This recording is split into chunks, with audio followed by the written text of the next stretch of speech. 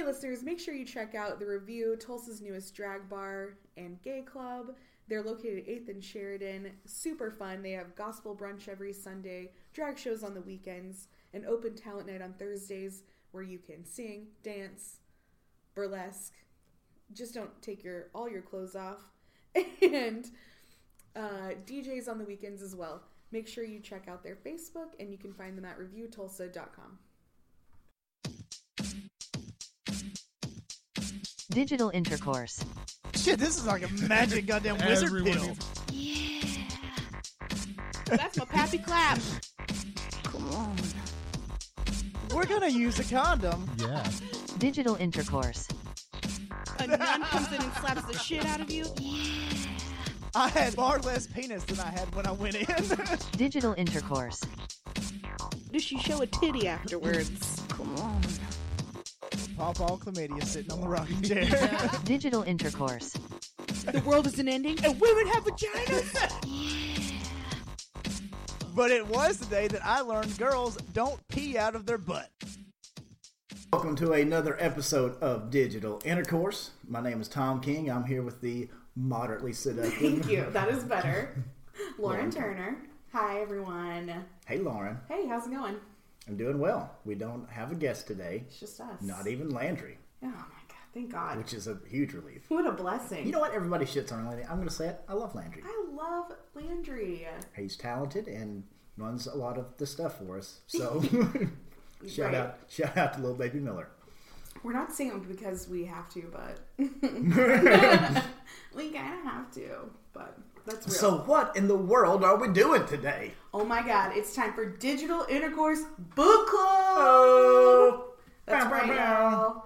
We have been reading a book called The Ethical Slut. This one Yep. was Tom's pick. It was Tom's pick. Next time we'll let you guys know which one it is beforehand. Oh, maybe just we in can case. maybe we can run a social media poll. Let our Yeah. listeners decide which book we should read. Yeah, I have some ideas, but I definitely would love to hear. Maybe I'll give you guys some options. Okay, this was my second pick. Lauren vetoed my first pick, which was Dr. Seuss's The Foot Book, which I thought was kink related. Turned out maybe not so much, but I'm surprised it wasn't something about a kitty cat. But so yeah, we're reading Ethical Slut. Tom, do you want to tell us a quick summary? it is a practical guide to polyamory, open relationships, and other adventures. It says so right there on the cover. Oh yeah, I remember now. It's by Dossie Easton and Janet W. Hardy. They have just written a book that basically about polyamory, ethical non-monogamy, and all sorts of open relationships. It has been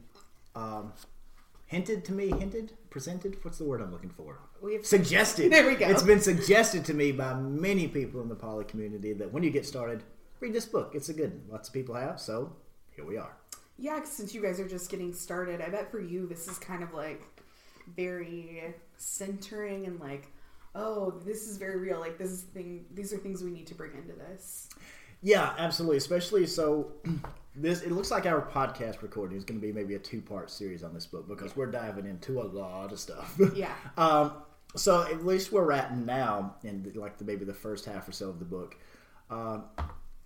it's like your freshman and sophomore classes in college. It's still pretty basic, Yes. but it's a little more advanced in high school. And then I think the second book, I can tell where it's leading, where I've gotten to so far. We're about to dive into some deep emotional shit. But for today, a lot of just stuff that I've already kind of been through, just to some extent, with just a few months in polyamory, and just open communication and working on yourself and don't blame your partner. Yeah, it's kind of like this half of the book is the emotional preparedness part of it, and just the education about what it is, how to prepare yourself for what it's going to be like. And they keep hinting at stuff where they're like, we're going to tell you how to really be a slut in the second half. And I was like, oh my God, I can't wait. I love it. They make, as Tom and I were talking, and this book is both philosophical and kind of high-minded in places, and super, super practical. And this is literally how you make this work. Don't make your partner sleep on the couch while you're fucking in your bed with your other partner. Be considerate, stuff like that. Try to have 2 bedrooms, which you guys do. We do, Yeah. And it turned out to be very helpful and useful. Was that decision made before being poly? So that decision was made during the discussion to be poly. Okay. So at that point, we had not dated or had sex with other people. That's since changed, but at the time, we hadn't. We were talking about it and just kind of, well, we'll be open, and if we meet the right person, fine. But at that time, we hadn't met the right person. It was a lot of, sometimes I like to sleep alone. I don't think I've ever had a roommate, or at least if I did, not for very long. Like even in college dorms, I was like, I don't want to do that.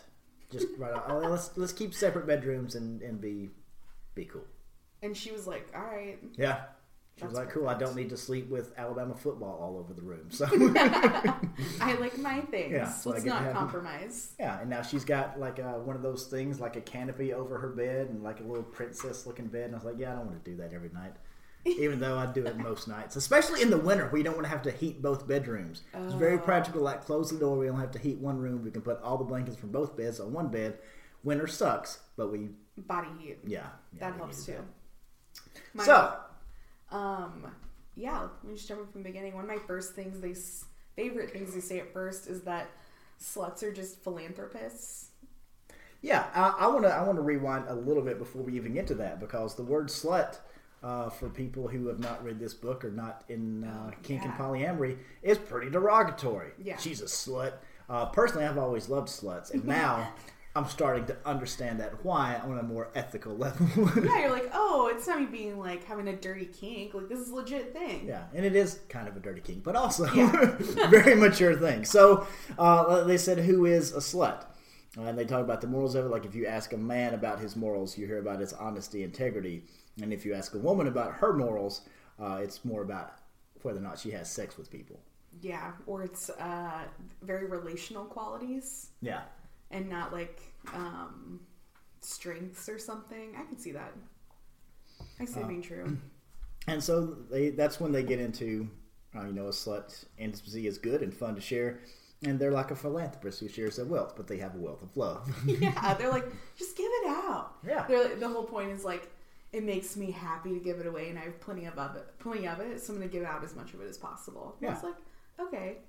I kind of started, and we'll get into this later, but I don't mind like jumping around, but I really like where they're talking about how asexual people still can be sluts. Yeah. And the way they're talking about it. And they specifically talk about friendship, and that really put it in a context I could understand. I was like, yeah, I have a lot of friends, and because I was single for such a long time, like I had a bunch of people who filled all the different needs in my life, also sometimes very occasionally sexually, but like I had different people I would go to fill all that stuff, and there's nothing wrong with that. Like, that's a good thing. And I was like, okay, in that context I kind of get it, and I could get applying that then to like your romantic life. I never thought about it that way. Yeah, it's interesting stuff. And even that was how it was described to me. Like back in college, I dated a girl who was kind of into kink and poly at the time, and that was exactly how she described polyamory to me. Was you have multiple friends that you love, why not multiple lovers that you love? I was like, fuck, that sounds good. That sounds real good. Yeah. Then I had other friends in college who were like, Tom, you can't just fuck your friends. I was like, well, who else am I going to fuck? Strangers? Right. Would you prefer that? I don't even know what they're about. Yeah. They could literally like steal my credit card in the middle of the night. Yeah, they could be Cardi B and drug you and rob you. Oh, I haven't even been able to get into that because I'm too afraid it'll make me sad. Yeah, it probably will. When then I was like, and so now that I'm a little around more polyamory people, it's like, oh, that's kind of what poly people do. Like they just fuck their friends. It's just a group of friends, and they all bang. Yeah, fuck whoever you want within that group. And it's not necessarily everybody on everybody, but you got a selection. Right. They do talk about. I was just reading the chapter on flirting and cruising. But to always say thank you, even if you're like, you're honestly too ugly for me to even consider it. Yeah. To still see as a compliment and not be derogatory to that person and not talk down to them. Yeah. Be polite to people. Do you feel like on the whole, your experience in that community has been that people are more thoughtful about that and less like derogatory to each other. Yeah, definitely. And they do say in the book, they say, no thank you, I'm not looking for a partner right now. No thank you, whatever. But then, like my experience is also, you don't owe them an explanation. A simple no thank you is fine. Because we've been out at swinger parties and other places where somebody's invited us into the bed with them, and we just said, oh, no thanks. Yeah. And that's it. The truth was, I was not even remotely physically attracted to those people, but nothing benefits from telling them that. Just a simple no thanks, and they were fine. Yeah. They went back to, they were fucking, so like they weren't upset about anything. We're still great. Yeah. We're still great. That was just a little added bonus, and that's fine. We're still having a great time. So it goes into myths and realities. Mm-hmm. It says that we're taught that long-term monogamy is the only valid relationship, and that's been a big thing for me. Like now that I've kind of begun to get myself involved in polyamory, you don't see that anywhere, like in movies or TV or anything. Any relationship that is discussed, it is monogamous or unethical, or it's polygamous and creepy. right? That's it. Like Or it's even though Sister Wives is in their reality show with polygamists, and they don't like. There's a lot of things about those people that seem mentally unhealthy. The relationship is just a part of that, but a lot of that, and you just never see the idea that ethical non-monogamy could possibly exist. Right. And in those situations, like those things that are put on TV, it's because it's sensational and like odd, not because it's a valid choice someone's making. Yeah. It's like, look at these fucking weirdos. Yeah. It's gross and weird. And look at that guy's hair. I hate his hair. He has to go through a bottle of Aquanet a week. There's a show on, I think, the USA Network called Temptation Island. Have you seen this? Have you heard about this? I feel like this was a reality show on Fox, like way back in the day. It might have been. I'm only recently hearing about this. Yeah. I'm not up to date on reality shows. Have you heard about the pawn shop in Vegas? Have you heard of Survivor? And it's just a bunch of hot, like sexy people, like 6-pack abs, like conventionally hot people. They put them in the Bahamas or something, and you go there with your significant other, and you're like, I'm not going to cheat. I'm going to be around all these horny, hot people, and I'm not going to cheat. We're going to show how strong our relationship is. Deep, deep, deep. And then, inevitably. Some people, I guess, make it out alive, and then there's a lot of drama because it's a reality show and crying, and how could you do this to me? Yeah. And I'm like, dude, if they were poly, like, you could just hang out. Like, it would just be a huge vacation. It'd be an even better show. It would. What would be? Like, there's still going to be drama. Yeah. Like, people aren't drama-free just because they're non-monogamous, but, like... There is a show on Showtime. I don't know if you've heard of it. I'm going to try to look it up while we're talking. It's about polyamorous people.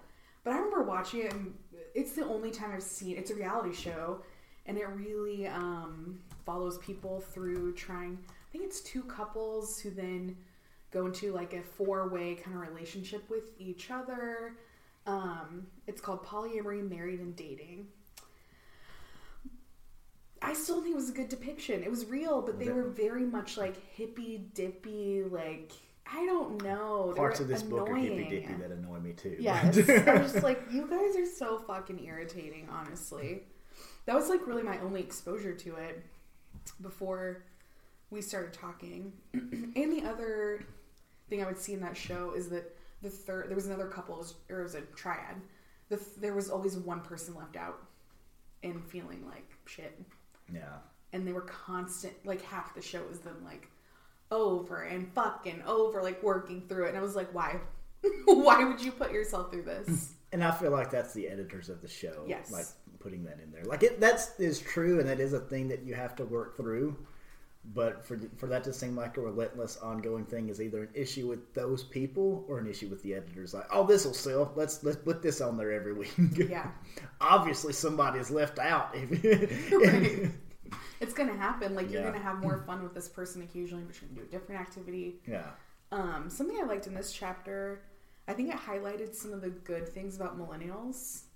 Just in the sense they were talking about how younger people are more open to different identities, different ways of being, different like kinds of sexuality. We're much more in tune with consent and gender fluidity and like the intersection of like race and sexuality and all of that kind of stuff. I was like, people are constantly shitting on us, but we have brought something good to the table. Yeah. Like, plenty good. I feel like... And we're killing Buffalo Wild Wings, so give us that. Yeah, we're doing something for you people. Because I feel like it's hard for either of us to live comfortably who we are. The fact there's still challenges, it's still so much easier. Yeah. Than it would have been even like 10 years ago. And that's one of the things they get into the judgments about ethical non-monogamy, that they're being promiscuous or indiscriminate or having too much sex. And the book says, we don't believe ethics have anything to do with moderation or abstinence. I was like, fuck, yes, thank you. Treat, like, measure one's ethics not by the number of people they have sex with, but by the way they treat others. Yes. It's real fucking simple. And the fact that that's not a social norm is astonishing to me. Right. If you're a Christian who's had sex with one person, but you treat that person like absolute shit, what's like, you cancel it out. If that was a good thing to begin with, you've done something even worse on the other side of that, right? Like, that's not the like. It's just such a crazy thing. But I bought into it for a long time. I mean, I didn't have sex till I was like 24 or 25 because it was just so deeply like in me that once that, like, you'll never be the same, which is true, but it's not a bad thing. Right, yeah. Like, it's a great thing. I don't know. Some of the judgments of sluts is that they're amoral or sinful or easy. And it's a real simple thing the book covers when they talk about being easy. They say, what is the virtue in being difficult? Oh my God. Exactly. Why? I think it's in this chapter where she says, if God doesn't like sex, then he does not like you. Yes. And I was like, yes, like, why would this thing that created you, with that being a very central part of who literally every person is, and then tell you not to do it? Why set you up for failure in that way? It feels like God's like, I'm about to fuck with these people. Yeah. And then... Or, and I'm just throwing this out there as a hypothetical, maybe some of the people that wrote some of the religious texts were lying. Maybe those things like God told me certain. Maybe God didn't tell them some of those things. And maybe they thought women were property. There's a lot. Oh my God, what? I don't know. Part of that part we're talking about God. This woman tells an anecdote about being a little kid and discovering her clitoris in the backseat of the car. And she remembers like laying under a blanket, being warm, just like kind of overwhelmed with the sensation and thinking like, the clitoris is proof that God loves us. I have literally, in the last year, I've been like, maybe I will go back to church. If this guy made a clitoris, then I'm down with what he's about. Like, I'm open to that. I think there's some of those non-denominational churches where, like, can somebody, give a testimony? I'd like to thank God for my clitoris. And then the audience applauds. Amen. Yes, won't he do it? Yes, I like that. I knew someone once who believed that heaven was just a constant orgasm. Oh, that's way better than Streets of Gold. Yeah, I was like, oh, that was another reason I was like, oh, maybe I am into God. I do want to come for all of eternity. That sounds beautiful. But his idea was that's the ultimate in pleasure and connection. And I was like, well, it kind of makes sense to me. If I were to believe in something, I think that's the God I would want to believe in. Right? Sounds like an ethical slut.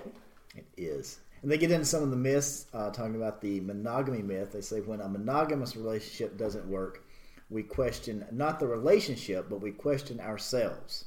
And like when a polyamory relationship doesn't work, people question the aspect of polyamory itself. Right.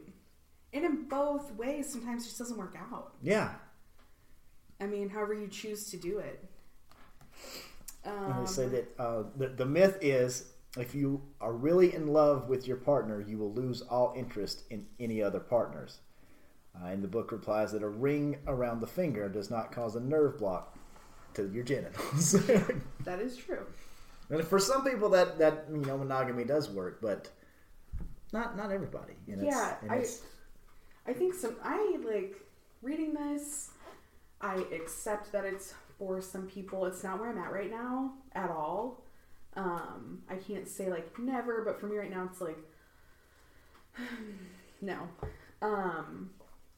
I think sometimes in these conversations, it gets very much when people are poly. They're like, no one's monogamous. No one's made monogamous, and it's like, okay, but if I was saying the opposite, you wouldn't really like it. Yeah. So it's like, can we still respect each other's like choices right now? Like that works for you, not for me.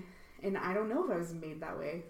I don't know. I get really annoyed by that. You don't hear it a lot, or at least I don't. With the people I'm around, don't hear it a lot of like shaming people that are not into kink, like do what vanilla sex or or total monogamy. Like, oh, that's boring. It's like, well, for us, yeah, but for them, I mean, I don't know. They're loving and coming, so let them love and come. Yeah, I think the problem becomes when it's like we're more enlightened because we're poly.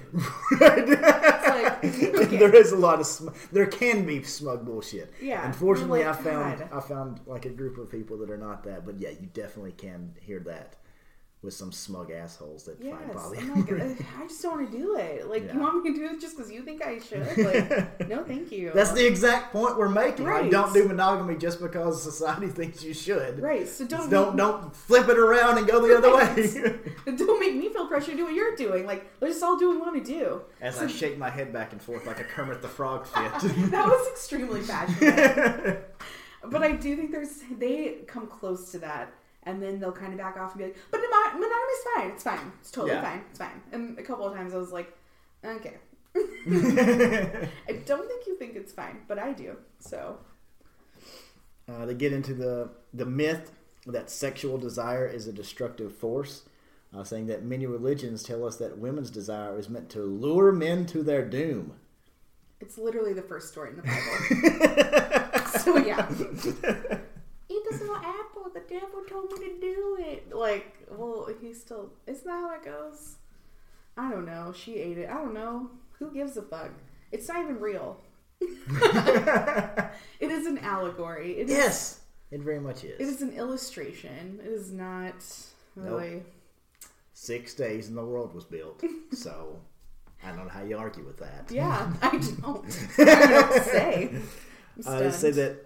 And here's a big myth of monogamy. Loving someone means that it's okay to control them. A lot of people fall into that trap. Yeah. And turn a healthy monogamous relationship quickly into an unhealthy monogamous relationship. Yeah. And that's when they say that it's important to realize that your partner sleeping with someone else is something that they do for themselves and not something that they do to you. Mm-hmm. Yeah, and then later they kind of get into to communicate that clearly. Like, if you're having a hard time with your partner sleeping with someone else, not just be like, I really wish you wouldn't go on that date with Janet. But to be like, hey, you're going on that date and I still want you to go, but I'm really having a hard time with it because of these reasons. Can we have a talk about those specific things and address my concerns? So just being very specific about, like, your emotions and like being very aware of why you're feeling what you're feeling. Yeah. I feel like that part of it is very healthy and is good for you, like, no matter what kind of relationship you're in. Even with like your friends and your mom and dad, like that is never a bad thing. Yeah. Know why you feel what you feel is a huge important thing. Yeah, and it's just not controlling people. Like, just like what you just said of don't go on that date because I don't like it. It means you have some feelings that you need to work on. Right. But those feelings don't give you the right to tell someone else what to do. Mm-hmm. They still need to live their love.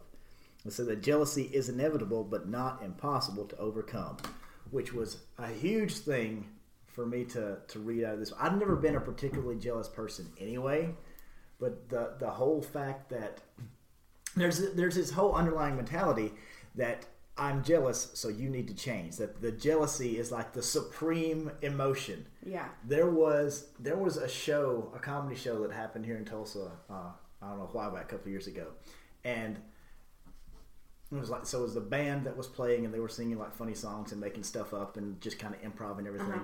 And they brought a person on stage. Well, the person that they brought on stage, they didn't know this, but she was an improv comic.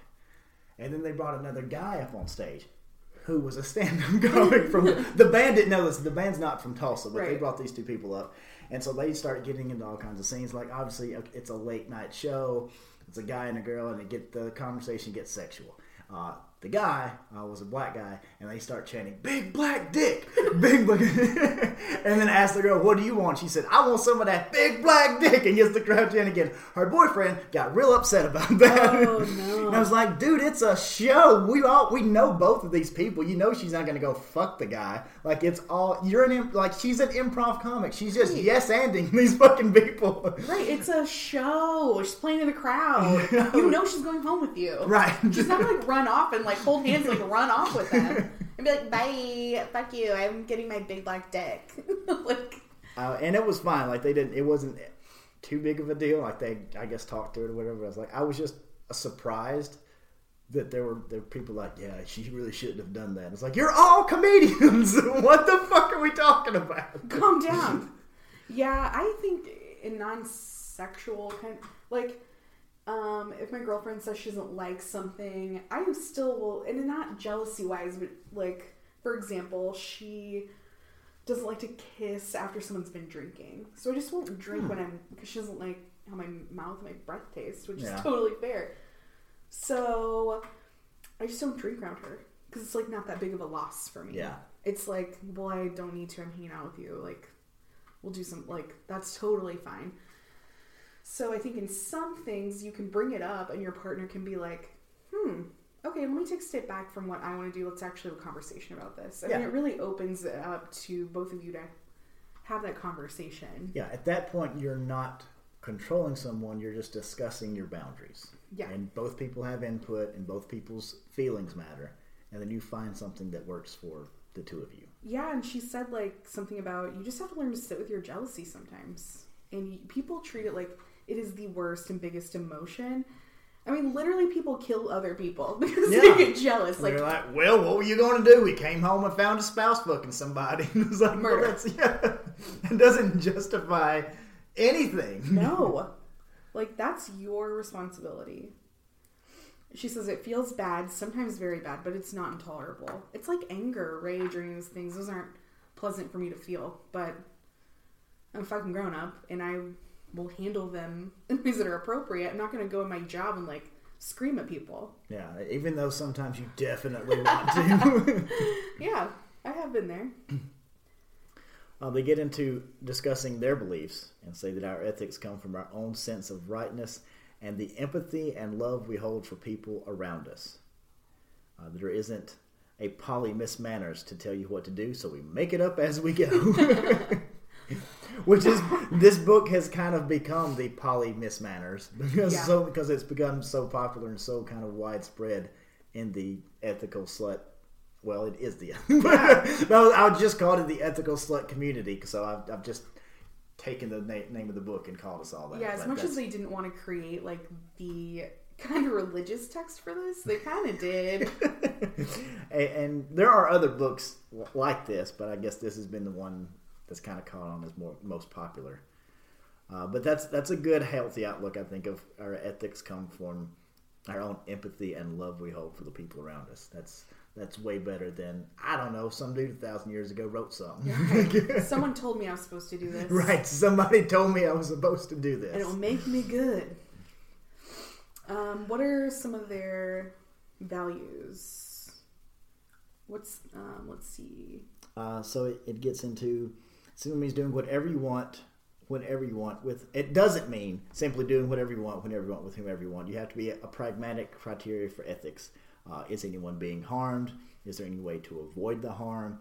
Is everyone aware of risks? That's one of the things that I hear a lot, especially specifically in kink and BDSM, is a term called RAC, which is risk-aware consensual kink. A lot of people in the kink and BDSM community shy away from calling it safe play because there's no Like there's always some level of risk involved. That's why it's fun. Right. Like, come on. So it's referred to as risk aware, so everyone knows what the risks are, and then you do your best to to make it as safe as possible. Yes, this focus on consent, and not just physically, not just the physical parts of the relationship, but also emotional parts of it. Like, don't tell your partner you don't want to have sex because you have a headache. You need to be honest. Like, and all of that part of it, I'm like, I wish everyone like thought like this, and I wish it wasn't just part of this little like sub culture. Like, that needs to be the culture. Yeah. Like, that could be the culture even for people who are monogamous. Right. That's so I'm helpful. saying, like, everyone needs to be on board with. I love that high value on that. Do you ever see people? Well, have you ever seen people try to subvert that in any way? So, like, even maybe just being a little too pushy. And if so, how does the community kind of handle that? I don't know that I've seen that. There's been a few times where I thought I was seeing that. Mm-hmm. So there was one couple that I'm friends with that go to the dungeon, and so he's the top, she's the bottom, and they're into all types of pain and rope play and all types of stuff. There'd be a couple times where somebody would bring a new toy in, and he would tell her, "Oh, bend over, I want to hit you with that." And she's like, "Oh no, I'm scared." He said, "I said bend over." And they had like she had like a master slave to the point where her profile on FetLife is just like his name's slave. That's her. So that's kind of their dynamic anyway. And they'll be like, "Nope, you need to turn over. The more you make me wait, the more it's going to hurt." And like he kind of pushes her, and then eventually she'll do it, and then he'll hit her with the toy or kick her in the pussy or whatever they do. And I kind of got uncomfortable with that, but it's like, okay, but nobody else is. There's a lot of people more experienced than him. They are more experienced in kink than I am, so maybe I just don't understand their dynamic. Mm-hmm. And then later there was a conversation, like on a separate day later, and she was like, "Yeah, I always get real nervous before we do some type of impact play, but then after the first or second time he hits me, I want more." So it's like he knows that about her, that she gets nervous but likes it when it happens, and that's why he's pushy with her. She kind of needs and probably kind of wants that little teasing kind of push, like, "No, don't. Yeah. Don't hit me." She's like, "Please hit me. Please do it." I don't know if you saw this story. There is a guy. He was really well known on Instagram. He's a gay guy who has a bunch of pups. So he has guys that live with him. This is where I'm like, the consent got blurry. The kink was ownership kind of stuff, to the point he made them sign a contract where outside of scenes he controlled their finances, who they could associate with, blah, blah, blah. One of them ended up dying because his kink was really giant balls, and he would make them inflate their testicles with saline. Oh no. And one of the guys died from the effects of his balls being blown up like that. That's where you're not risk aware of your kink. Yeah, it was just like, and that gets into a blurry line because it never ended. Yeah. And that also with the guy that died, it gets into bottom advocacy, where you can't just say, "Oh, well, he's the top, I trust him to know." Like, you have to know for yourself what is healthy and what the risks are. You can't just trust the top all the time to know everything. Right, you gotta be your own person still and all that. Yeah, I think that's key. And I think that's the thing, like, people with this kind of stuff they're talking about, I can tell one of them has a mental health background, and it's really healthy form requires high self-esteem, a high level of self-actualization. Like, I know exactly who I am, and I know exactly who I want. I'm not ashamed to ever say it. And I just wonder how many people who are in this lifestyle are truly at that place. Yeah, I mean, self-esteem is still an issue for, I think, anybody, but because it would be easy to be when you're playing around with power stuff, for that to be messy, for someone to say yes, because they just don't want to say no to someone because they don't feel good about themselves. I'm like, oh, that gets a little complicated for me. Yeah, and there's still, just because you are poly and should be like self-aware doesn't mean that everyone in poly is self-aware. Right. There are plenty of unhealthy people doing this, just as there are plenty of unhealthy people doing monogamy. Yeah, that's true. That makes sense. And they get into rethinking sexual activity. They say, are you having it right now? And they will say, yes, reading this book. We wrote this book, and you're reading it. We're having sex right now. No, you're not, hippie. Yeah, I read that. I said, what the fuck is this? And they liken it to a food connoisseur, maybe a chef or something, might smell food, and that's a very, okay. a very intimate feeling for them. It's still because sensual. Yeah, it is sensual. It's a very intimate feeling for that person because of how much they love food. Yeah. So someone who is diving into ethical monogamy, reading this book about sex, you've got sex on the brain, so you're now having sex with the authors. That is an incredibly vague definition of the word sex. That is a stretch. Yeah, quite a bit. And that was the first time in this book where they completely lost me. And I was like, no, you're being wild hippies. But all right, I guess I expected some wild hippie shit in the polyamory book. Yeah, someday. We should have saw this coming. They talk about denial versus fulfillment. That our culture holds self-denial in great esteem, and that kind of goes back to abstinence and the puritanical kind of undertones of everything we do, except with like food. Everyone's like, fucking eat. Well, that's because we live in Oklahoma. Yeah, so that's true. Might be a different situation in California. Like, drink wheatgrass. So you don't need a reason. Pleasure is good for you. There are plenty of buts, but none of them change the core idea. And you can say, they said if you walked up to random people on the street and said, well, how would you feel about, having sex? And like, it's good, but you can have unwanted pregnancy, but you can get STDs. And that's all true, and you should prepare for that. Yeah. But it doesn't change the pleasure itself is good for you.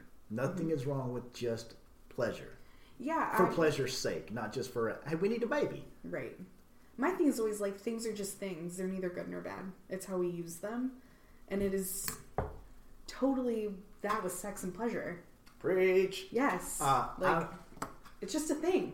So I remember being in high school in like the late 90s. And we had one preacher, because Mom took me to church every Sunday. And he was a lunatic. And he was the same guy that said, when my Jesus wants to destroy the world, ain't no Bruce Willis is going to stop him. Oh, in God. a reference to Armageddon. Were you like, the fuck? I was like, does he think it's a documentary? Does he think that's real? Because it ain't. He also said there ain't never going to be no kind of internet in my house. There's too much of that pornography on there. Pornography. Could not pronounce words correctly. And I was thought, I was like, yeah, but there's also not porn on the internet. Like, you could use that. Like, your car is a shitty piece of technology if you use it to go, like, sell drugs and, like, whatever you think is unethical. Like, your car can drive you to shit places. Yes. That's so dumb. Right. Just don't use it for looking at porn if you think that's bad. Put a little filter on there for yourself. I don't know what to tell you. And they say, they also... this one kind of hits on for me, talking about you don't need a reason for pleasure, and yes, there are risks, but you can, have non-monogamy safely. Athletes get injured playing sports. We don't stop playing sports. Right. Like, we put on helmets. We do other things. Like, we understand the risks. Yeah. And we consent to do it or not. Yeah. She says to me in here, many people, in fact, find that their outside relationships increase their intimacy with their primary partner by reducing pressures on that relationship. My thought was aren't the pressures just different though? Yes, their pressures are different, but there's still something there. You can learn, and I'm speaking specifically of my own experience with my relationship. You can learn about yourself in ways that you might not have learned about yourself if you stayed in that monogamous relationship. My main example of this is, so my girlfriend started dating other guys, and I'm not a hold the door open for you. Like, I mean, maybe if it's a special occasion, if it's Valentine's or something, but typically, fucking, you're an adult, open the door. Door's open. Right. What the fuck? We live together, see every day. Like, we only do this every day. Yeah. And so little things like that some of the other guys she was dating were doing that for her. And it was more than just opening doors, but just the way they handle stuff. And one day we were talking about it, and she's like, yeah, Tom, I just don't think you're much of a gentleman. I was like, okay, well, I didn't know that you wanted, all of these other little things. And I've also dated women in the past that fucking wouldn't do that. Like, it was, they felt very condescended if I tried to open the door or do something of that nature. My girlfriend was like, yeah, I've never really asked a guy to do that before, but now that I see it, I kind of like it. She's like, I don't expect you to do it every time we go anywhere, but it's like, just think about just being a little more gentlemanly, just in general. And so that kind of changed our relationship. She learned something about herself. Like she said, she'd never asked anyone to do it. Yeah. She didn't really think she wanted it until she saw it being done. Right. It's not just that you're learning about new sexual stuff you like. It's more relational and emotional kind of needs, too. That makes sense. And they also say, and this is some other wild hippie shit, but I'm totally on board with this. We believe it is good to have sex with anyone you love, and we believe in loving everyone. Fuck everybody. I hope we all go fuck each other. They also talk about you're already whole. Like, don't look for this relationship. And this is another one that's good for poly or monogamy. Don't look for your relationship to complete you. Right. That whole whatever fucking movie that was from, we're like, you complete me. Yeah, I can't remember. Leave that shit in the movies because that's not how real life works. Yeah, like your partner can be there to support you and help you work through shit, but it's not their job to completely fill in that hole for you. They're there to help you grow and fill it in yourself. Maybe like push you along, but not to actually do the thing. Yeah. The whole "where's your other half" line, that's very tongue-in-cheek. That's not a healthy person. They say that one point, your other or better shutter half. Yeah. Like, oh, please don't call them your better half. You are good enough. They get into different styles of non-monogamy. That ethical sluthood is a house with many rooms. It's the big tent, like the Democratic Party. There's room for everyone. Yeah, and so they talk about a lot of different ways of that. Of you can be, there's polygamy with many wives that you touched on. And here's one I haven't heard. Polyandry? I forget how they pronounce that. But it's a woman with many husbands. Yeah, I have heard of that. I didn't know that was a thing. I remember learning about it in a sociology course in college and going, what now? I can collect them? Yeah. But apparently it's the only culture in that particular book it talked about was some Tibetan people who it just made more sense. Like a wife would marry brothers. I think there were more men than women. Way more men than women. And so it just made sense to do it that way. Because you're going to want to have, as parents, you want to have a boy. Because they're more valuable than girls. Of course. So. Obviously. Then you end up with, I guess we're 5-on-1 gangbanging because there's too many dicks swinging around here. I guess we have to share wives now. So, we did not think this through. Yeah. Ah, shit. It's a group marriage in marriages where it is a domestic business relationship and intimacy happens outside the marriage. That sounds more like maybe an arranged marriage type of thing. Yeah, I don't know. I worked at a hotel in where the people were Indian. I mean, from fucking India, and in their 50s at the time, and they were married in India through an arranged marriage. That's just both of their families for generations had done it that way, and they met on their fucking wedding day. Yeah, which she hated her husband. I feel like when I hear people talk about that, this is literally always how the conversation goes. Can you believe arranged marriage is a thing? And then someone will be like, those people are actually super happy and they have a lower divorce rate. And I'm just like, oh, well, that doesn't mean that having a lower divorce rate doesn't mean they're necessarily happy. Yeah. Probably no more happy than people who self-select people, but maybe there's more cultural pressure to not separate. Yeah. If you can't even pick your spouse, I can't imagine your family would be like, yeah, leave them. Right. No, well, even if you go back a few decades in the U.S., Like a woman didn't in the 40s and 50s didn't really have the option. I mean, it's not that they were just working harder to make the relationships work. Neither of my grandmothers could fucking drive a car, okay? They weren't divorcing anyone. And maybe they didn't want to, but I'm saying they didn't have the option, really, even if they did want to. Yeah, people talk about, like, you know, the divorce rate going up, and then I think, I'm not sure where that trend is now. For a long time it was going up. I saw that as a good thing.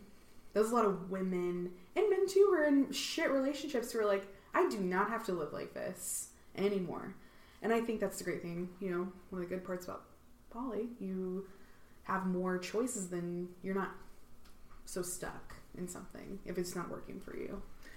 Yeah, and they talk a little bit about utopian sexual communities. There was a UNITA, UNITA community of 18th century Ohio, and another one in Carissa, New York in the 1960s, where it was a relatively small community, but no one had their primary. Everyone was dating everyone and loving everyone and sharing their different experiences. Like, well, that's some extra level wild hippie shit. It was super rooted in feminism before that was even, like, I mean, this was way before, like, those movements were really strong. And I thought an interesting part of that was the children were not particularly attached to just their parents. And so it freed women up. They sent women to medical school and law school and, like, all this stuff because they were literally sharing the responsibility. I thought it was great, but what was funny is when the guy had to flee the country because he was almost in trouble for breaking some laws that made it illegal to talk about birth control. So he had to flee to Canada. Like, the minute he left, they started getting married and building houses for individual families. Yeah, and I was wondering when I was reading this stuff, like, is this a community or a sex cult? Okay, well, in this, she mentions fucking the guy from Hidden Country or whatever that documentary is on Netflix, where it starts out as, like, a fun sex cult, and then they end up spraying salmonella all over salad bars in Washington and stockpiling machine guns. So it was like, maybe not such a utopia. Got a little out of hand. Yeah. I feel like those never end well. Took a wrong turn in Albuquerque there. Yeah. Rajneesh, whatever his name is. Yeah. Osho. I don't know. It happens a lot between artists and free thinkers, just the whole bohemian thing. And hippies, like the actual 60s hippies, did a lot of that type of stuff. They get into ethical sluthood today, that ethical sluts come in as many different forms as there are people around the world. Poly people sometimes live in communities of their own and out of mainstream society, which sounds interesting. I don't know. I think they said there was a place in San Francisco, surprise, where they do this. But because there is a bit of a threat if you're polyamorous, depending on which state you live in, probably Oklahoma is one of them, and probably a lot of them. I guess most of our states are red states, where if it gets out to the wrong people or the wrong authorities that you are polyamorous, they can take your kids away.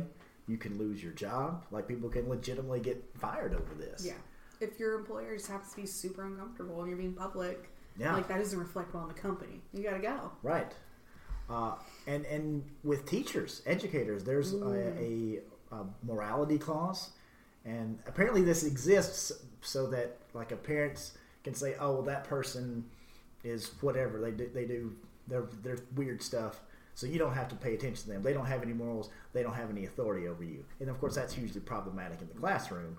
But the result is, if you're polyamorous, if you're whatever you are that they deem immoral, they can just fucking fire you. Yeah. And use that as justification. So there's a lot of different reasons that people can lose their jobs over this, even today. Well, I remember when Nefarious was on, because she's, like, a mental health professional. And so I was like, are you at all, because her Instagram is fairly popular and, like, public. I was like, are you worried about this? Because, like, I am cagey sometimes just about even the stuff we talk about on this podcast and it being really public. And it's scary to be that open with your sexuality. Yeah, and then they talk about the lessons we can learn from other people. They talk about lesbian lessons, the way lesbians like approach and treat each other. Maybe you can shed some light on this. I don't know. But they're talking about the fact that openly stating desire and paying attention to consent as to not make the person you're pursuing feel pressured into an uncomfortable situation. That women, so when it's lesbians, everyone's a woman. That's what lesbians are.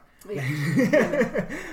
That they're more aware of making someone uncomfortable when they're approaching them for seduction. Yeah, like when we started talking, she would be very direct with me about how she felt about me, and I'd be like, "Oh, woo, my God!" And she was like, after a couple weeks, she was like, "Oh, I was wondering if this was freaking you out because I knew you had only been with men." Like, just for her, it was a recognition of like, this is a very different thing when you're with a woman, and it's much more forward in that way. I really like there's none of that like, I can't come over and see you on Tuesday because I have to water my plants. Like, there's less of that, I think. It's not tonight because I have a headache. There's none of that. Where men are like, oh, I didn't see my phone, or like some of that game playing where they don't want to seem too serious about you because they get kind of like freaked out. It's like you're always doing this back and forth with them. It's like kind of a game. There was so much less of that. And then the consent part, I was just laughing. I had a note in my phone about this, but while I was reading this, because the first time we kissed, I asked her permission. I was like, can I kiss you? Like, I was like, I need to be very clear about whether or not this is something you want and if it's okay with you. And I would say throughout, we still talk about everything we do. It's all been a conversation we've had at some point, and we know that it's like on the table. So yeah, I would say for me that has been a true experience. Then they talk about gay men that have set world records as world-class sluts. Have the gay men. So they have always modeled sluttery for the rest of us to admire. They put part of this is the balance of power. Because everyone is male, there is no need for manipulation or pressure. That men have more confidence in their ability to protect themselves from abuse. I also have heard that some of the sexual freedom in the gay community is because they've always existed outside the rules. You're never getting with someone thinking, until like 5-6 years, I don't know how many years ago when gay marriage became a thing, you weren't going into it thinking, we're going to get married, right? And so you were able to craft your own rules because the rules for everyone else did not apply to you. So I've heard that's also kind of like some of that too. Yeah. They're not under as much of the, you need to have a pair bond and like make babies pressure that heteros are under. That's good. And they get to make up their own rules for their relationships, which is what everyone should be doing. Yes. It's your relationship, not everyone's. So do what is right for you and your partner. I do know some gay men who love a bathhouse, girl. They love a bathhouse. Like to go in there and swing their dick around a little. There's nothing wrong with that. Like, go have fun. Just be safe. Risk-aware consent. Just slinging that whale rope around. Oh my God. They talk about bisexuals, long regarded as gays that still want straight privilege, greedy or indecisive, or just afraid to come out of the closet, and that perception is starting to change a little bit. That bisexuals are getting a little more accepted by both the gay community and the straight community. Because they've kind of taken it from all sides. Yeah. Even occasionally, if my girlfriend's always like, I will never trust a bisexual. And I'm like, you gotta stop me. Like, oh my God, girl. An interesting little tidbit with that.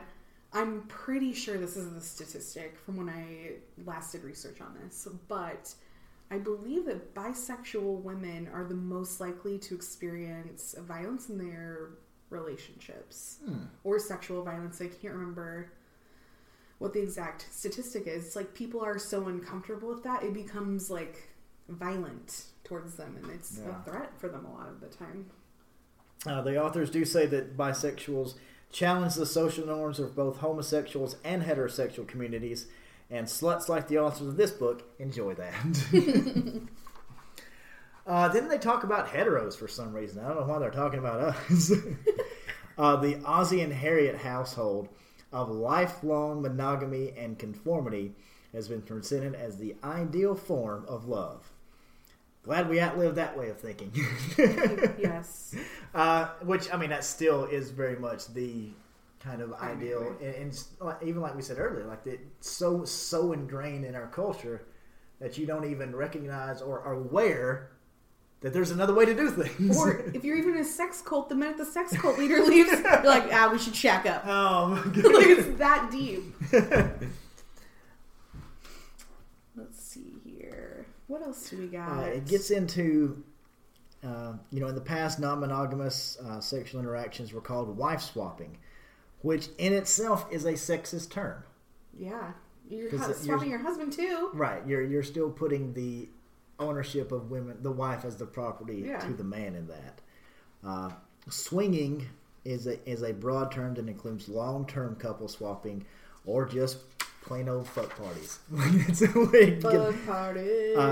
It can be a little more mainstream than other aspects of sluthood. And here's where it gets interesting. Bisexual women are common, and bisexual men are still mostly frowned upon.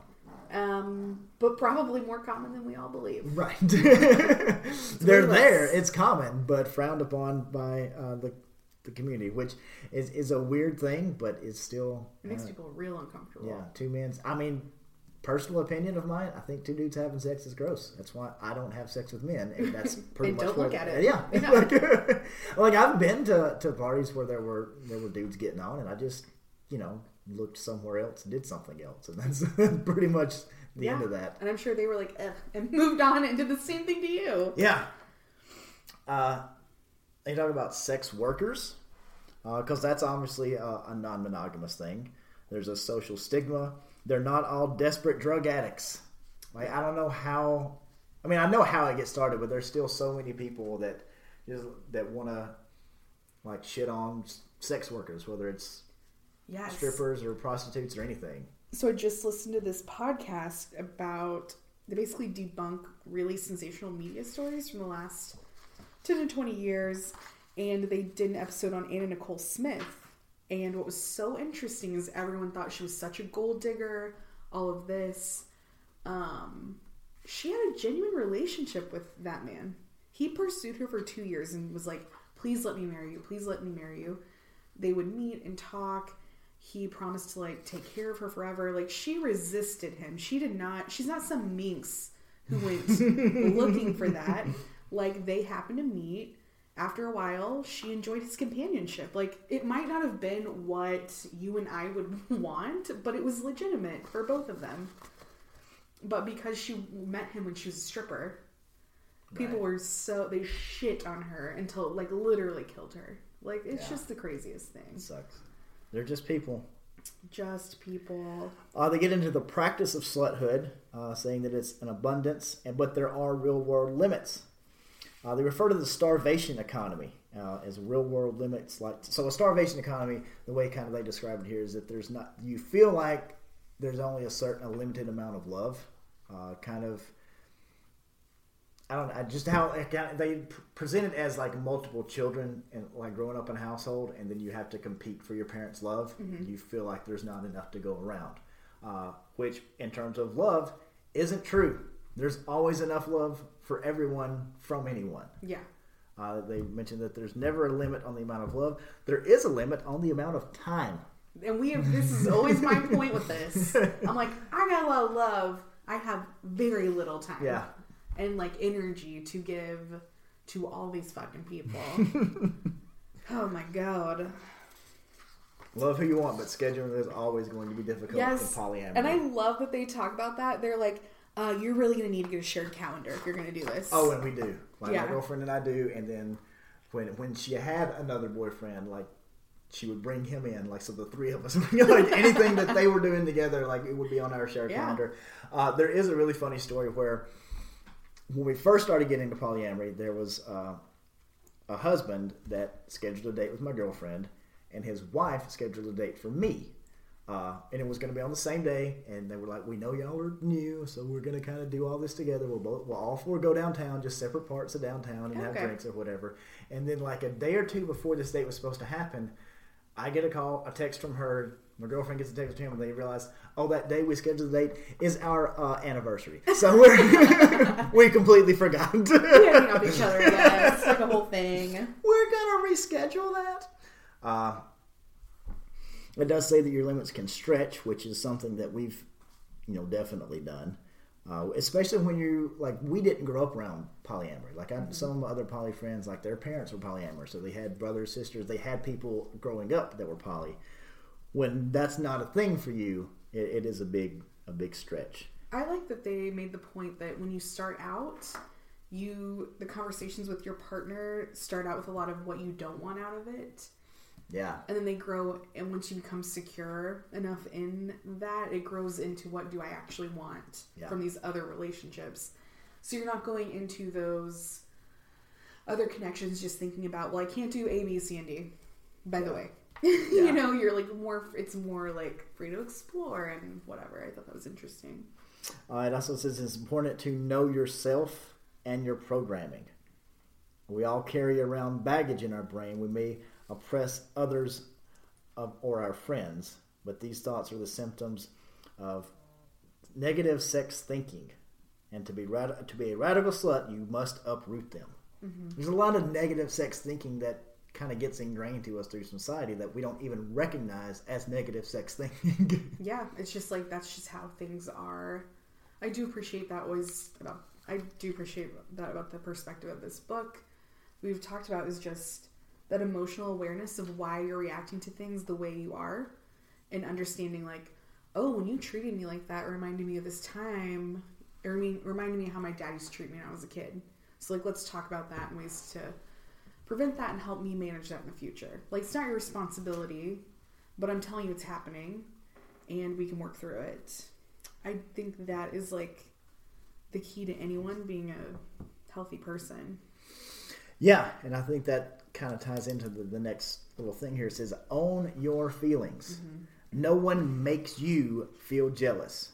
You do that regardless of what the other person does. You make the decision to react however you choose to react to your partner's actions. Yes. That's huge. Mm-hmm. That's huge. And again, that's huge for poly or monogamy. Probably maybe more important in poly, but still, this is a hugely important thing for anybody to understand that your feelings are yours. It's your shit to work through. And you should be talking about it with your partner. They can help you process and work through things, but you didn't fuck up because I'm jealous. Right. I'm jealous, and this is something we need to work on. Right. And I'm trying to work through it. Yeah. They do get into boundaries, and that's part of what you were saying is that a lot of times when they start, it's the things that I don't want, and then you can focus on the things that you do want. But having those kind of relationship boundaries, it's important to deal with each relationship within its own boundaries. Everyone has respect for everyone else's relationships. Mm-hmm. That's also really important because there are some people in poly that don't respect someone else's relationships. That's what I was thinking while reading this section is I bet there are times when people use their not primary relationship to fuck with their primary. Oh yeah. I did that even before I moved to Tulsa. So I had a girlfriend, and then she moved away to go to grad school. Right. I know that's my thing. That's what they do. Yeah. And then while she was away, we decided we were going to try polyamory. And then so we did that. We dated and fucked some other people. And then when we met back up, it was toxic. It had become of who can sleep with the most people, and then I had slept with more people. So she's like, well, this other guy had a big Coke can dick, so maybe you can fuck me tonight. Like, I'm paraphrasing, but we were not polite to each other. It was really it was not weird. respectful. It was not respectful. And then so I spent the night with her, and then we woke up the next day and goes, well, that was pretty shitty what we did to each other. And then we trying to lay down some ground rules of how to not do that, and then realized we're just not working like this. Yeah. So, but yeah, you can definitely use it as a weapon, and it should not be that. I also like that she said, forget about fairness. This does not mean that all things come out equal. Different relationships have different boundaries, limits, potential. So if you're, like Brittany found someone that she really liked to watch Alabama football with, instead of you being like, I really wish you watch football with me, you could go to her and be like, why can we, that sounds really interesting, can we do that together too? Yeah. But not expecting everything to be, well, you spent 2 nights with him, so you better spend 2 nights with me this week, and like it better add up. Yeah, but not keeping score. That's not how it works. Yeah, and I've seen other people in relationships where one girl had, one boyfriend, and he wasn't even her primary, but then she was with another guy, and she like told the other guy, and she's like, I want to slow things down, and he was like, well, you went faster with this other guy. What does he have that I don't have? And it's not about you. That's when you have to pause and go, it's not a contest. Everyone is whatever their relationship is, and it's okay if she wants to take things slower with someone else. That's not, a negative. That's not an insult to that guy. Yeah, it's just a different nature of relationship, and that's difficult to do. I've also had that, like seeing. Not to compare. It's so hard not to compare. It's so hard not to compare. And I've been guilty of it too, and I have to like pause myself and go, what's happening? Yeah. Why do I feel this way? Is it the way I want to feel? And then work through whatever you're doing. Mm-hmm. There's also, they get into revenge activity. Which we talked about, like, you cannot use this to get back at someone. Right. That's not how this is supposed to be used. They also talked about unethical sluthood, that people seem to trick people into activity to treat their partners as trophies and not friends with whom they shared passion. Oh my God, there was one part in there where they talked about this woman who found this guy was trying to sleep with her, and then she found out that he had fucked her sister and her mom, and he was trying to complete the set. And I was like, what the fuck? I would lose my mind. Yeah. Like, get out. Yeah, that's... I am not, like, your, like, final piece of the puzzle, bitch. Yeah. That's too much. Unethical sluthood. Yeah, that's not good. They get into flirting and cruising. Let's say it's a skill, and is there a difference? And then I read it, and I said, yes, the difference is semantics. That's the difference in flirting and cruising. They describe it as flirting flirting happens anywhere, and cruising happens more at a swinger club or just a nightclub where people are going out and meeting and fucking. That's what they describe the difference between or the two. Cruising has more intention behind it. Right. There's already a decision made, like, I want to fuck you. Yeah. And flirting is like, do I want to fuck you? Yeah. Like, that's kind of the, like, line between them. And I like in this chapter, she says, sneaky come-ons are a pain. It works better to simply ask, and if you hear a no, do not argue. Yeah. So talking about men trying to sneakily, like, touch you more than they should, or, like, trying to constantly make the conversation sexual, and, like, when the woman keeps trying to change the subject, and they keep being like, yeah, but your ass looks good, and they're like, fucking goddamn it. It's like, yeah, these pants have pockets. Like, they immediately change it. Yeah. Oh, these have 2 legs. They are pants.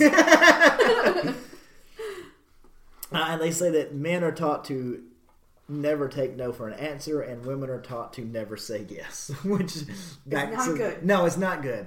And it's kind of like it is society, but it's also kind of a natural state. Like even animals in nature, it's the male of the species is out there trying to fuck everything to like fertilize the species.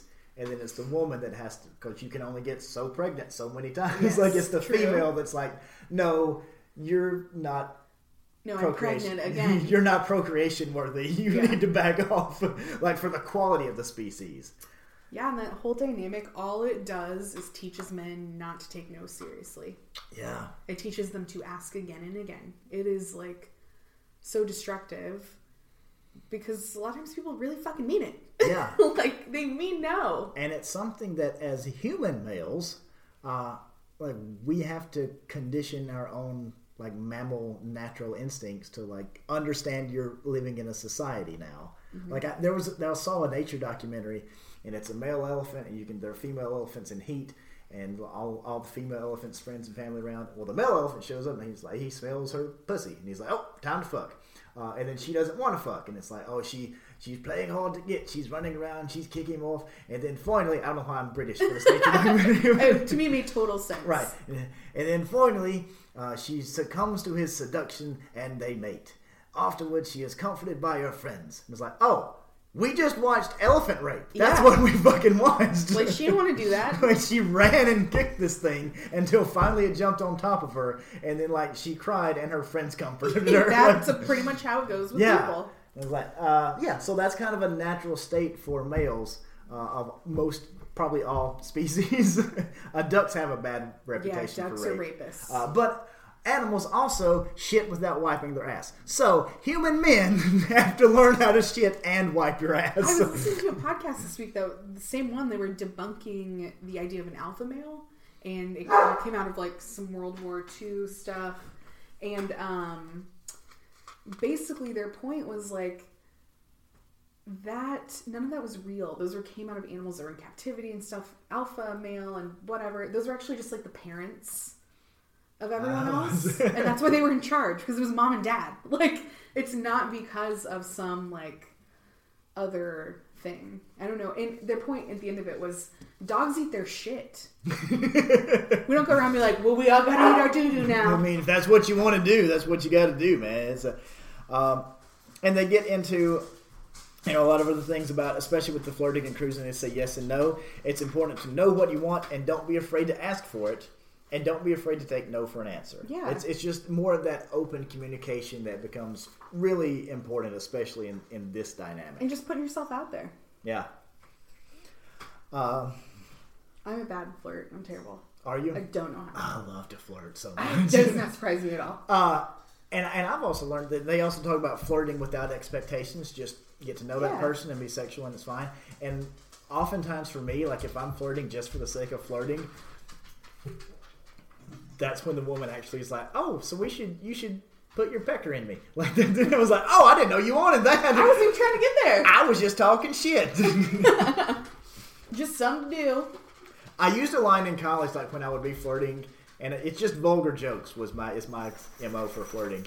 And I would like see the woman I was talking to kind of pull back, and I would say, I'm horny, but I'm harmless. And then they start laughing, and the situation is cool. And I was like, all right, I don't know why that works, but it does. So I'm going to get. It's because we're terrified. We're terrified of men.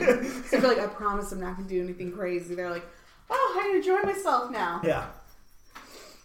They talk about keeping play safe, because careless sex can kill. Yeah, And that's true. Yeah, and that's something that I think is pretty important, especially with ethical non-monogamy. Like I said, we get it into a poly group, and I'm like, I'm gonna fuck her, and then she's fucked him and her and him, and then they fuck, and you really break down that spider web and go, oh, I fucked 2 people that have fucked 20 other people. Like anyone can be patient zero if we're not careful. So you really gotta protect yourself and not be ashamed or be scared to say, no, we're not having unprotected oral. We're gonna wrap this up. We're gonna do something. And they also say, like, there's a lot of things you can do that don't involve someone squirting inside someone else. Yes. Part of this chapter I found interesting, and I'm saying this knowing people might take it in a controversial way. Good. But I want to explore this. We're so safe on this podcast. Let's be controversial for a change. She talks about people raised as men in this culture are taught to push, insist, never take no for an answer. And I thought that phrasing of people raised as men was very interesting, because I know some trans women, especially that are older, who still have these very masculine characteristics in how they pursue people. And I'm not saying trans people are predatory. I'm just saying You're just saying men are predatory. Yes. And so if you were raised and encultured in that doesn't automatically go away. You still, these people I'm talking about may have lived a good portion of their life as a man and are still very much in that. That doesn't all just go away the minute you transition. So I thought that phrasing was so interesting, because it's like, raised as a man is a very clear thing. Yeah. I've never heard someone say that. Clear distinction, yeah. Yeah. And that phrase went completely unnoticed by hetero cisgender Tom. Raised as, I was like, I know this I've seen this person make people do this kind of persistent pursuit and be rebuffed over and over again and continue to do it, and everyone's like, oh, please stop doing this. And so, yeah, that's just an interesting point. Like, it doesn't go away necessarily. Yeah, it really doesn't.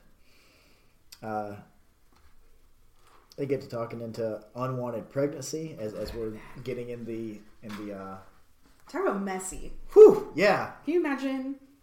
I mean, you guys live together. Can you imagine if Brittany got pregnant by someone else? It wouldn't even Well, and then and it also gets into what if, the woman is unable or unwilling to keep the pregnancy, but the man wants to. Right. And then, like, if you care about each other, she cares about him and his opinions. Like, you don't just get Who to wins? say, yeah, you don't get to just say, hey, fuck you. It's another incredibly difficult conversation Yeah. that the two of you have to decide on. That's not some emotional problem you just work through. It's like a life-changing event. Yeah. And a huge lifelong decision. And the clock is ticking. Motherfucker. Right. We are in a red state. You gotta jump on this if you don't do it. By the time you realize you're pregnant, it's already probably illegal at this point. Yeah, so and there are a lot of ways, a lot of different methods of contraception now, and they also say that it's important if abortion is the decision that both partners should share in both the financial and emotional stress of an abortion. Yeah.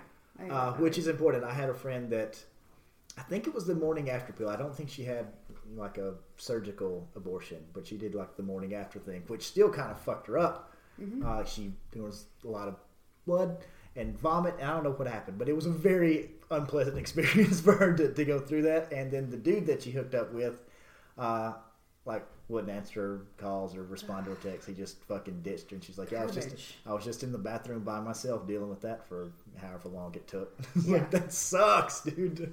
Like, don't be shitty to people. Be decent. Especially that's when like they book. Be decent. Yeah. And then it gets into something that I am not familiar with: child rearing, like raising kids, and when you and your partner, probably primary, are poly. Yeah. So that do you let your kids know? I mean, all this stuff's such a big decision. The only people that I know that are poly and have kids that I can think of, maybe I'm wrong. Well, no, I know a couple. But there's one like that's she's a teenager. So like So like if and they talk about this in this book, like if it's your teenager, well, they're gonna pick up on more than a 5-year-old does. Yeah. So they're gonna know, oh, this is any a boyfriend girlfriend conversation about sex. It's developmentally appropriate. And yeah, that's one of the things they really get into. Like, if it's a younger kid, make sure that it's age appropriate. Mm-hmm. And even though it's up to you to determine what, like, your child's maturity level and what is or not age appropriate, like, be aware of that. And just like when you're having a conversation with your partner and asking questions for your partner, ask questions to your kid. I think it's and Dossie tells a story that, or maybe somebody else, but I don't know if it was her. She was telling a story on behalf of someone that they're talking to their kid about sex, like a young kid about sex, and they get to the end of the conversation and say, well, since we're here, do you have any further questions? And the kid looks up horrified and says, you've already told me more than I ever thought I wanted to know. And said, be sure and ask him, do you want to know this? And that's so true. Giving your kids consent. Like, I'm not ready for this from you right now. Give them the out. They talk, what should they see? Should they, if you're married and have other boyfriends, girlfriends, should your kids see you holding hands, kissing, cuddling on the couch and watching TV?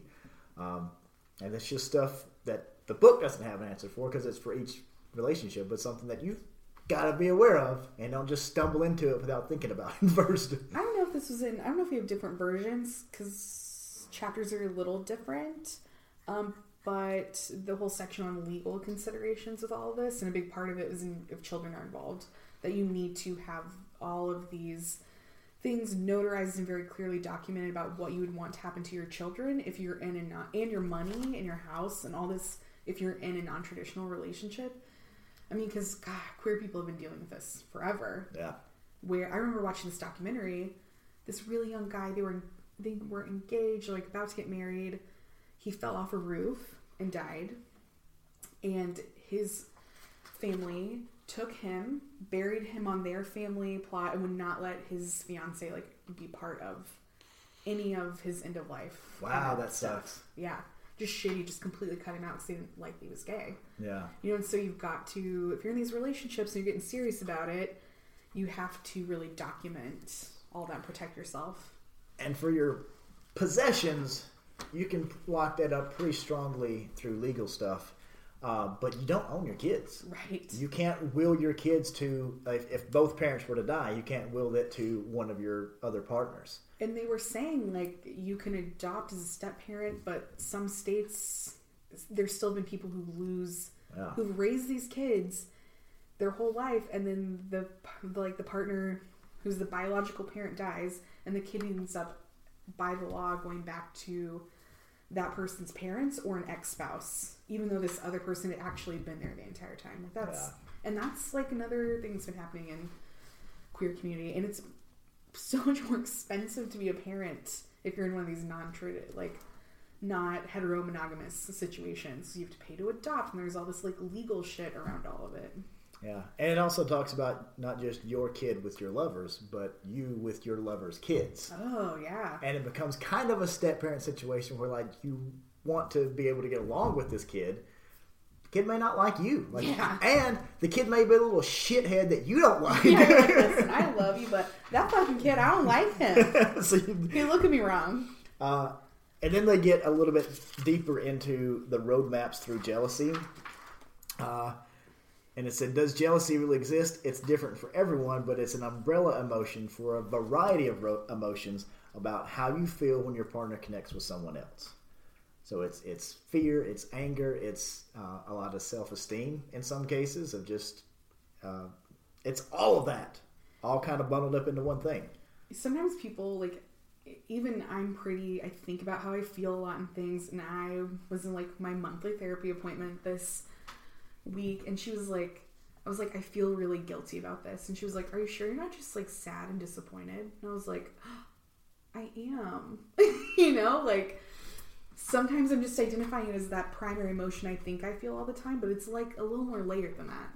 And that was important that you said it that way. That's another thing they talk about. Like, don't say you're not jealous, you're just sad. That she asks you, are you sure you don't just feel this? Yes. And then you get to realize. Like, hey, I am sad. Yeah. You're not told how you feel. You get to think about it, and you realize how you feel.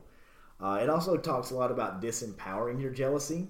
That, you can unlearn an emotion, and you can change the way you experience jealousy. It becomes a warm summer shower and not a typhoon. And it's based on how you feel about yourself, and sometimes you just have to sit and feel your emotions. Mm-hmm. I've had to learn how to do that. Yeah, and just... Well, we teach people, like, anger management, right? So why could we not learn the same for other negative emotions? Yeah. That are just as destructive. And it's, I think we said this earlier, that jealousy is not just this be-all, end-all. And like, well, I was jealous. I killed a motherfucker. Like, it is one of the worst feelings. Yeah. I'm not going to lie. It's terrible. Yeah, it sucks, but it's not unconquerable. Mm-hmm. You just have to face it and deal with it.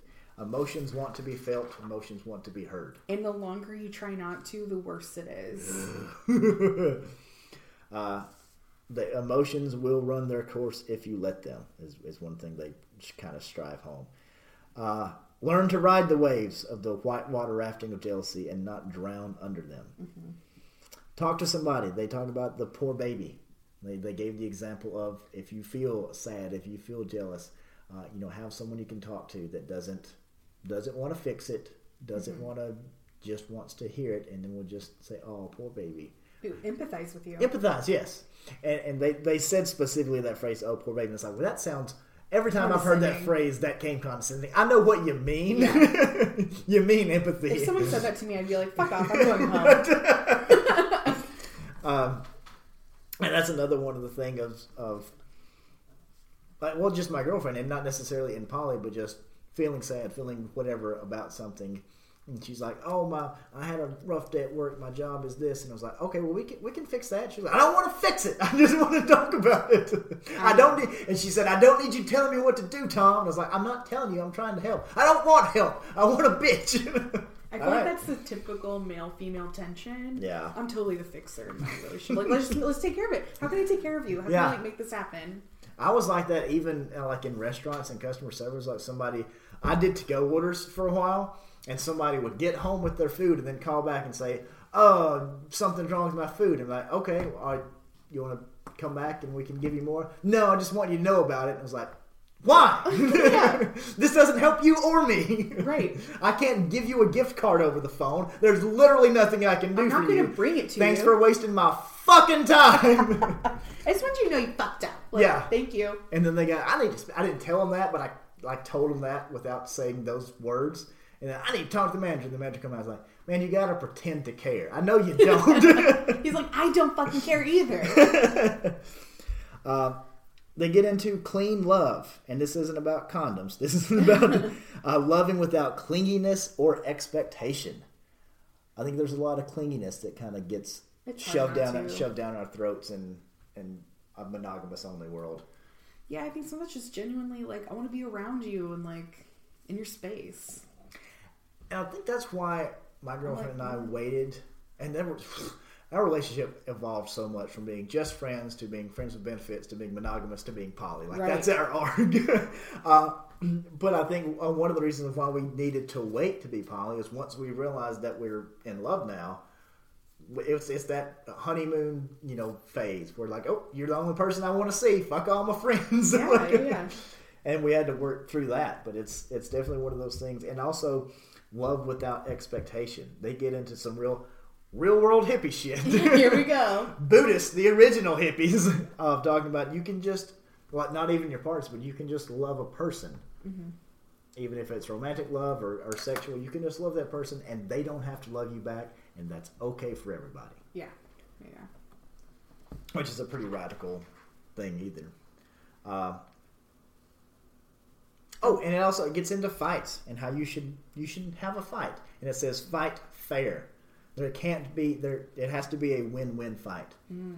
Because if you're fighting and only one person wins at the end of the fight, you didn't resolve the situation. Because one person lost, and whatever their feelings, whatever they still feel like shit. Yeah, they still, whatever their problem was, is still there. You won, they didn't, so nobody really won. If you're in some of my training, it's like, if you're fighting, you still care, and you're still communicating. The problem is when you both go quiet. Yeah. And you're apathetic about it, then you're like probably done. But if you're still it's still worth fighting about it with this person, then like that's not a bad thing. Like you're still communicating.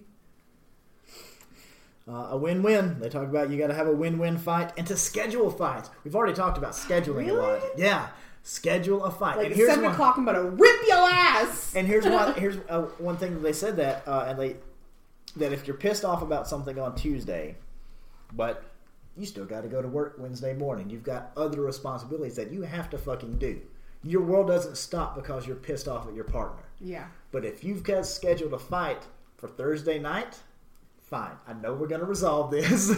I can go and do my things and I can let that stress off and know that we're going to deal with this. And then when it comes time to deal with this, the fight isn't just a volcano erupted and you're just emotional yelling at each other. You've thought about what's wrong with you. You've thought about what the issue is, and you can talk it out. They even suggest writing a letter. You know the old routine of write a letter, don't send it. Yeah.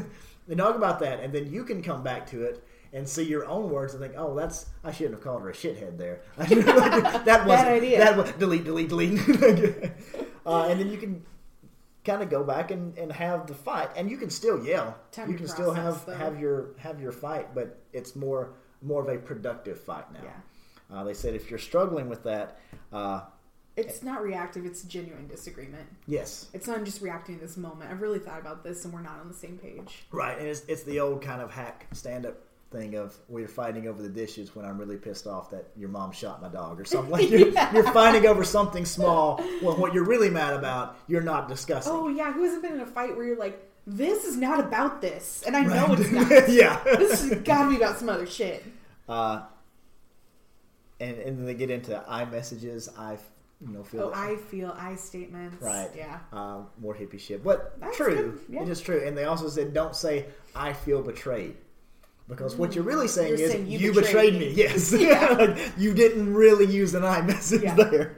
And then they talk about help is available. There's all types of books and workshops, and they can even be beneficial to go to a monogamous workshop because it's all about communication. Yeah. And communication is crucial for poly.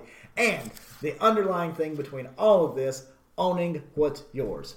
Your stress, your emotions. They're yours. Self-management. Own it, and self-management. I think there's a lot of self-management and self-realization all through the first half of this book. Yes, it's such an interesting read. I am an ethical slut, but a monogamous one, I think. I think that's fair. Yeah, I agree with a lot of these principles. Not 100%. I don't buy in. What Some things do are you a not? little hippie. They're a little hippy dippy for me. What are the parts that you do sometimes. not buy into? I remember I made some notes. I think I am skeptical. I think they paint this in the most healthy, perfect world kind of thing, and I'm unconvinced that it's like that for many people who practice this. Or they might have phases where it's really healthy, and then it's like how maintaining that. Well, and this book being a roadmap for healthy non-monogamy, for ethical sluthood, Yeah.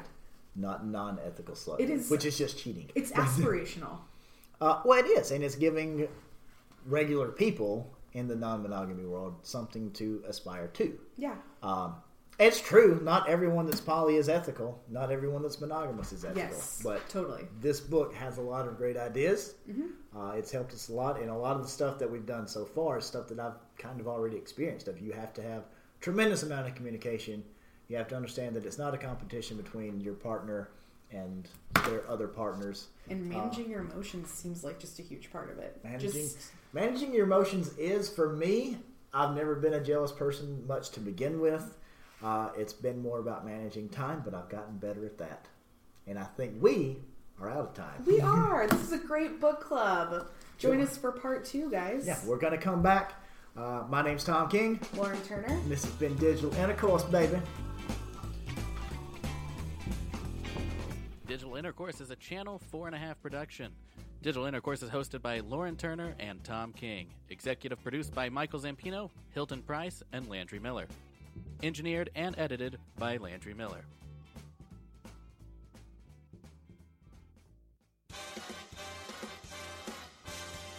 Channel 4.5.